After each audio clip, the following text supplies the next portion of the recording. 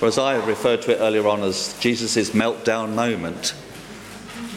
And it's interesting because in John, the Gospel of John, he records the incident at the very beginning of Jesus' period of ministry, whereas the other Gospels record it at the end.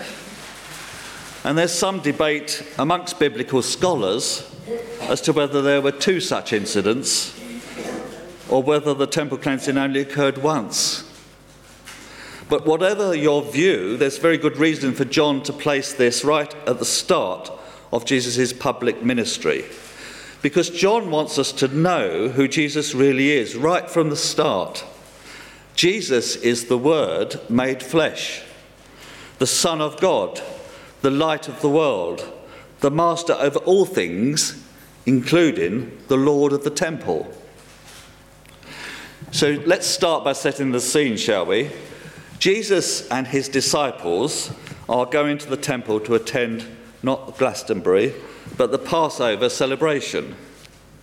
Now, the story of the Passover, as you'll all know, is recorded in the book of Exodus. And one day, through a man named Moses, God came to the rescue of his people, the Israelites, who'd been held captive in Egypt and been treated pretty badly as slave labour. I think it was Ramses II was the reigning pharaoh at the time. And if you read Exodus 5, you hear all about the things he got up to. Even at one point when the Israelites asked to go and make sacrifices to their God, he said, no, not only are you not going to do that, I'm not going to let you go, but also I'm going to take away the straw that you have for making bricks, and you've still got to achieve your daily quota of brick making, but you've got to go and find your own straw, and there's going to be no let up. And of course, the Israelites typically blame Moses and Aaron for the plight they're in, because perhaps he was the sort of go-between, and they were suffering because of that. But anyway, God appeared to Moses in a burning bush, and in Exodus chapter 3, verse 10 to 7, it says, I have seen the misery of my people. I have heard their cries. I care about their suffering, and I have come to rescue them. I am sending you to Pharaoh to bring my people out of Egypt. And after making a lot of excuses, Moses finally obeys God. That's typical, isn't it? We know it's a bit like us. And God asks us to do something, we think of every other reason why we shouldn't do it. And Moses was just the same. And of course, Pharaoh, as I said, refused to let the Israelites go, so God sent 10 plagues to persuade him. And with the final plague, God promised to strike dead every firstborn son in Egypt at midnight on the 15th day of Nisan. Now, I thought Nissan was a Japanese car manufacturer, but in fact, I drive a Nissan. It's parked out the front there. But in this instance, Nisan is on the Hebrew calendar, and it's the first month of the ecclesiastical year and the 7th month of the civil year, and it occurs around our Easter time, so it's around March, April time it occurs. And the Lord provided instructions to Moses so his people would be spared, and each Hebrew family was to take a lamb. They then had to slaughter it and place some of the blood on the door frames of their homes. And when the destroyer or angel of death passed over Egypt, then he would not enter the homes that were covered by the blood of the Passover lamb. And these and other instructions became part of a lasting ordinance from God for the observance of the Passover feast, so that future generations would always remember God's great deliverance. So now we fast forward to the yearly Passover celebrations in Jerusalem that Jesus and his followers are attending. And in those times, every Jewish male was expected to make a pilgrimage to Jerusalem during this time. And in fact, in Deuteronomy chapter 16, verse 16, it says this: 3 times a year all your men must appear before the Lord your God at the place that he would choose at the feast of the unleavened bread, the feast of weeks, and the feast of the tabernacles. No man should appear before the Lord empty-handed. Each of you must bring a gift in proportion to the way the Lord your God has blessed you. So this is a week-long festival, and the Passover was on one day, and the Feast of the Unleavened Bread lasted the rest of the week. But the entire week commemorated the freeing of the Jews from slavery in Egypt. Now, Jerusalem at that time was both the religious and political seat of Palestine, and the place where the Messiah was expected to arrive.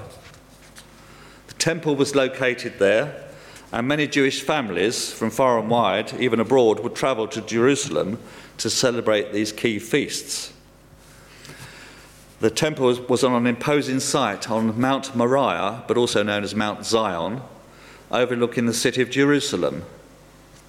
This is said to be the same mount upon which Abraham, who in obedience to God was just about to sacrifice his son Isaac, whom he loved very much, when an angel quickly stopped him and informed him that he had passed the test of faith. Solomon built the first temple on that site about 1,000 years earlier, around 949 BC, but that temple was destroyed by the Babylonians. And then there was a second temple was started to be built again in 515 BC, and later Herod the Great, he who put the death sentence on the infant Jesus, Herod the Great had enlarged it and remodeled it, but wouldn't live to see its completion. So the site of the temple is actually huge. It occupies some 35 acres of land. In its heyday, it had walls and pillars of polished white limestone, described by the Jewish historian Josephus as shining like glistening snow on a mountaintop. I would have shown you a picture of a model, but we've had slight problems with our projection this morning. There were 10 large gates. Some people say there were 8, some people say there were 12, but at least there were a large number of gates. And a lot of them were covered in gold and silver. So you can imagine this gleaming edifice, as it were. It had long double cloisters with huge white marble pillars along the outer courtyard area. Of course, all that's left now, those of you who've seen it or seen pictures of it, are the Western Wall or Wailing Wall, the Dome of the Rock, and the Al-Aqsa Mosque. Been very much in the news recently, hasn't it, with Trump's so-called deal of the century, which we're not sure about really, but there you go. Anyway, the temple area was always crowded during Passover with thousands of out-of-town visitors, and the religious leaders crowded it even further by allowing money changers and merchants to set up booths in the court of the Gentiles, which are the outer courts.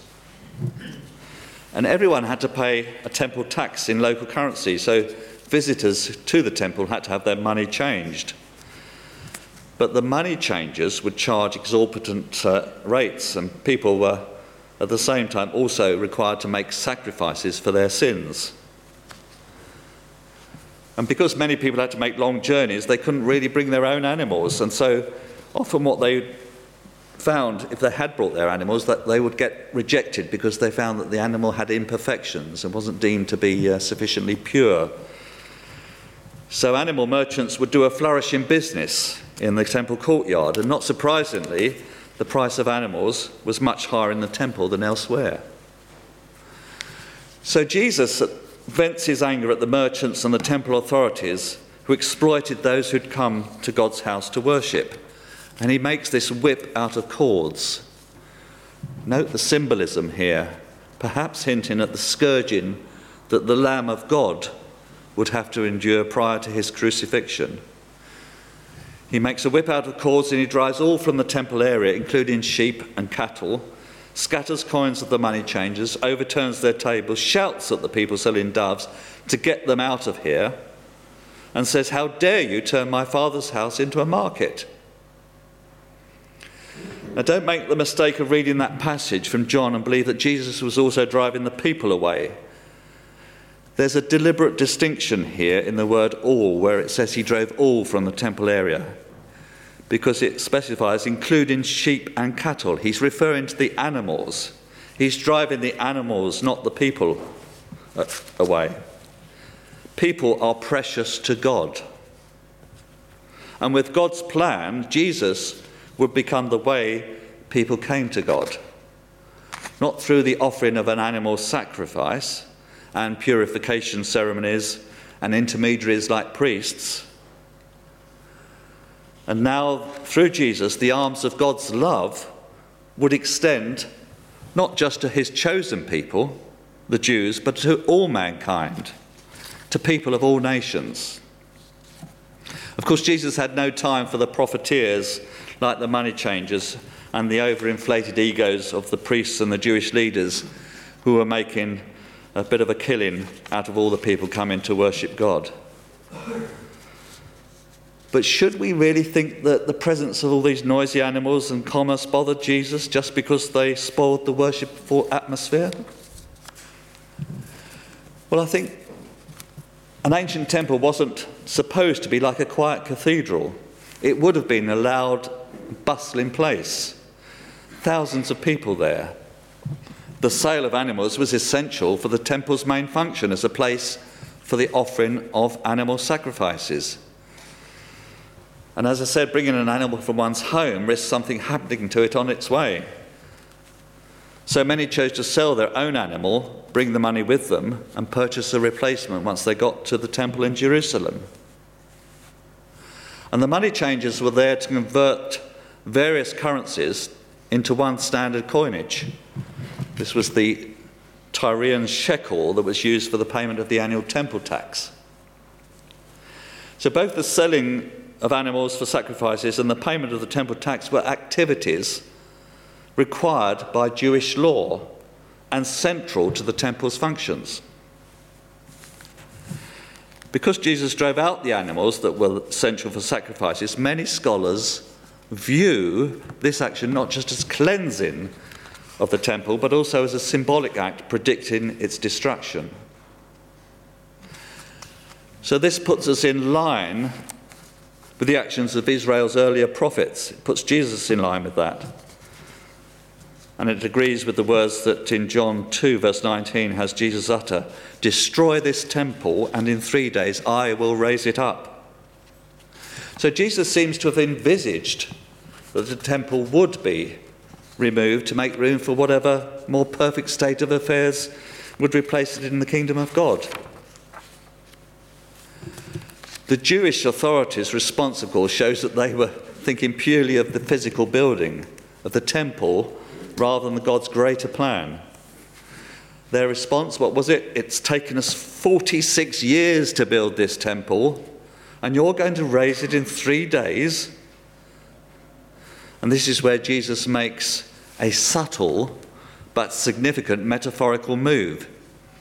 He's not referring to the temple building, but to his own body. Jesus is the temple that will be destroyed and rebuilt in 3 days. Jesus is supplanting the temple as the primary means whereby we are brought close to God. He's calling us to redirect our allegiances from the old ways of organised religion to a new and direct relationship with God himself through Jesus the Son. And with the arrival of Jesus, we've moved from a religion that requires animal sacrifices as a way of worshipping God to Jesus the Lamb that would become the ultimate sacrifice for people of all nations. Now, the Jewish leaders were all about following the rules. They believed they had what's known as covenantal authority. The Bible is filled with examples of this, with covenant promises. God made a covenant with Adam and Eve to give them a child that would crush the head of Satan. God made a covenant with Noah, marked by a rainbow, to never again destroy the earth with water. God made a covenant with Abraham, Isaac and Jacob and all their descendants. God made a covenant with the nation of Israel.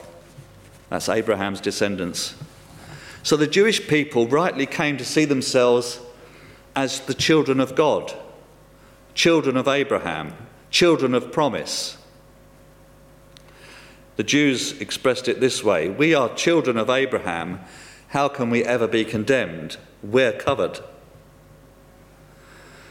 And if you read the book of Romans, chapter 2, verse 4, Paul addresses the fallacy of this thinking which had carried on into the early church.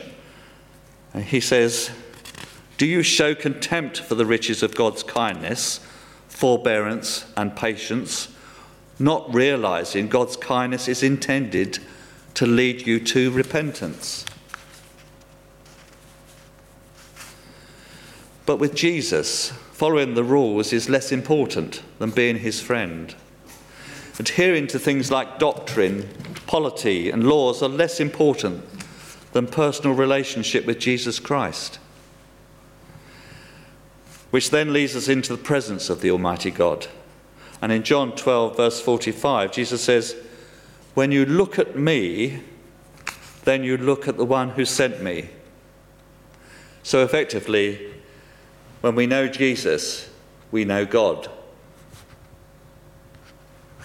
Now, the title of our topic today was "Religious People Need Jesus." Well, it's almost answers itself, doesn't it? But then you might choose to be religious some of the time, perhaps on a Sunday. You come to church, perhaps all these things just, it's nice experience. It just washes over us and we go away, and the next day we're completely unchanged. And we just carry on our normal ways. It's just like eating a nice meal, going on a nice holiday, having a nice trip to the cinema, to the theatre.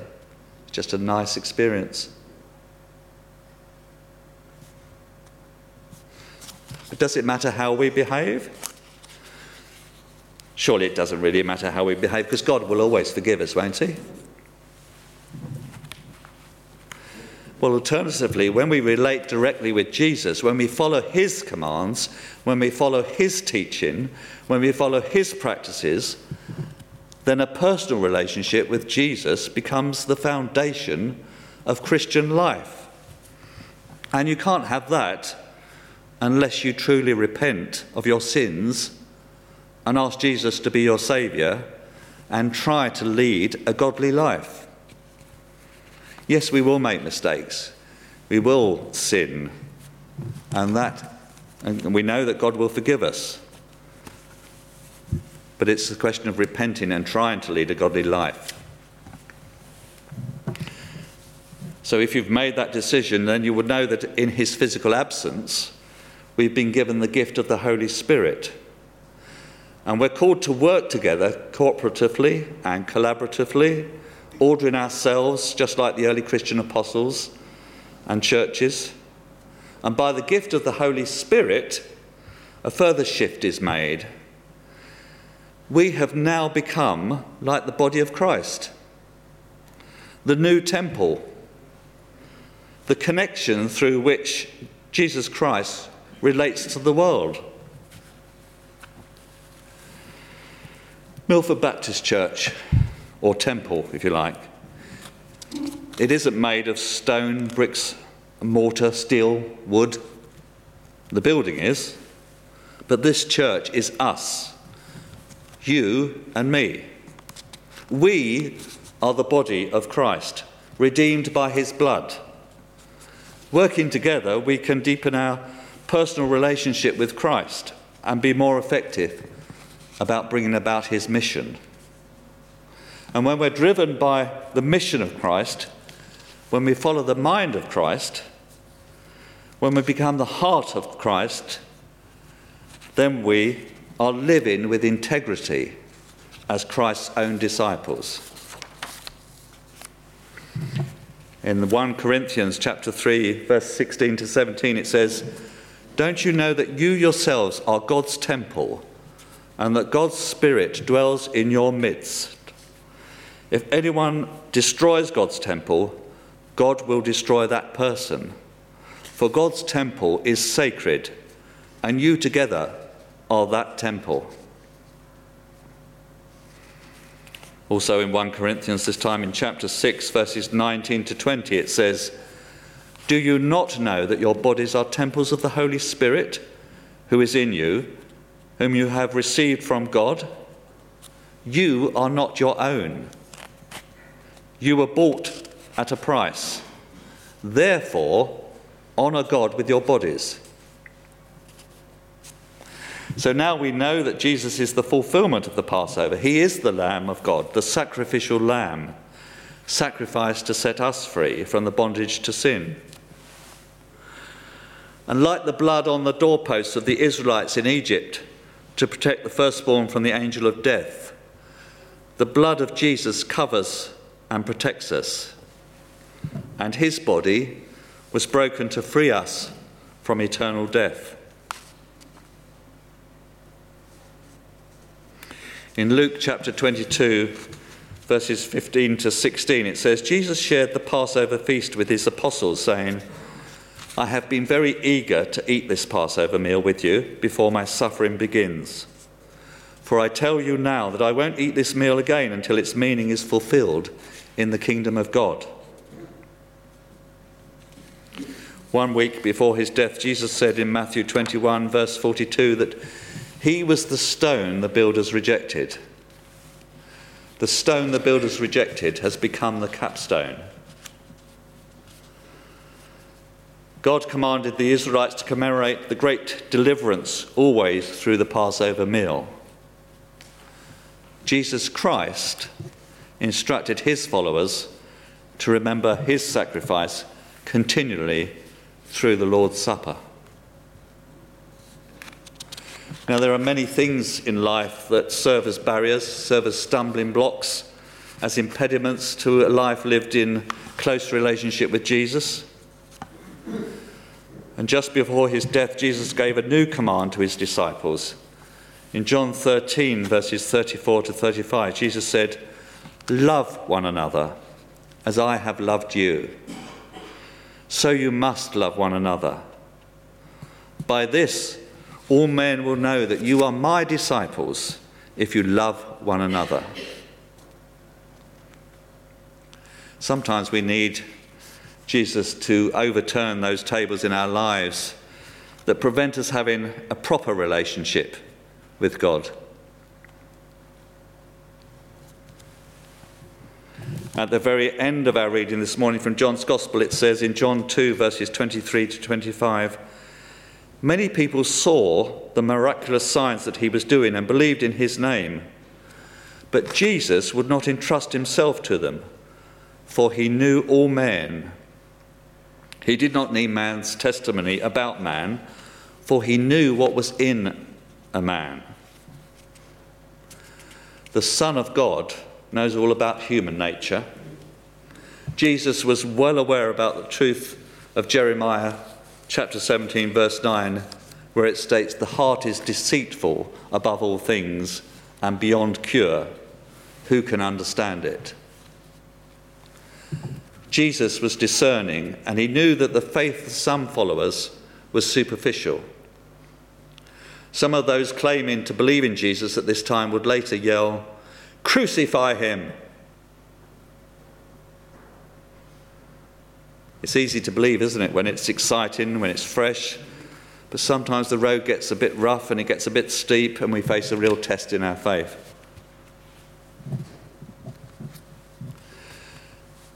The good news is the veil in the temple has been torn. Jesus has become our high priest. The final sacrifice has been made. Jesus, the Lamb of God, has become Jesus, the Lion. And through the saving grace of Jesus, we can enter the Holy of Holies to come before the throne of God. Then we can truly say, in Jesus, we have a living hope. Just bow our heads in prayer.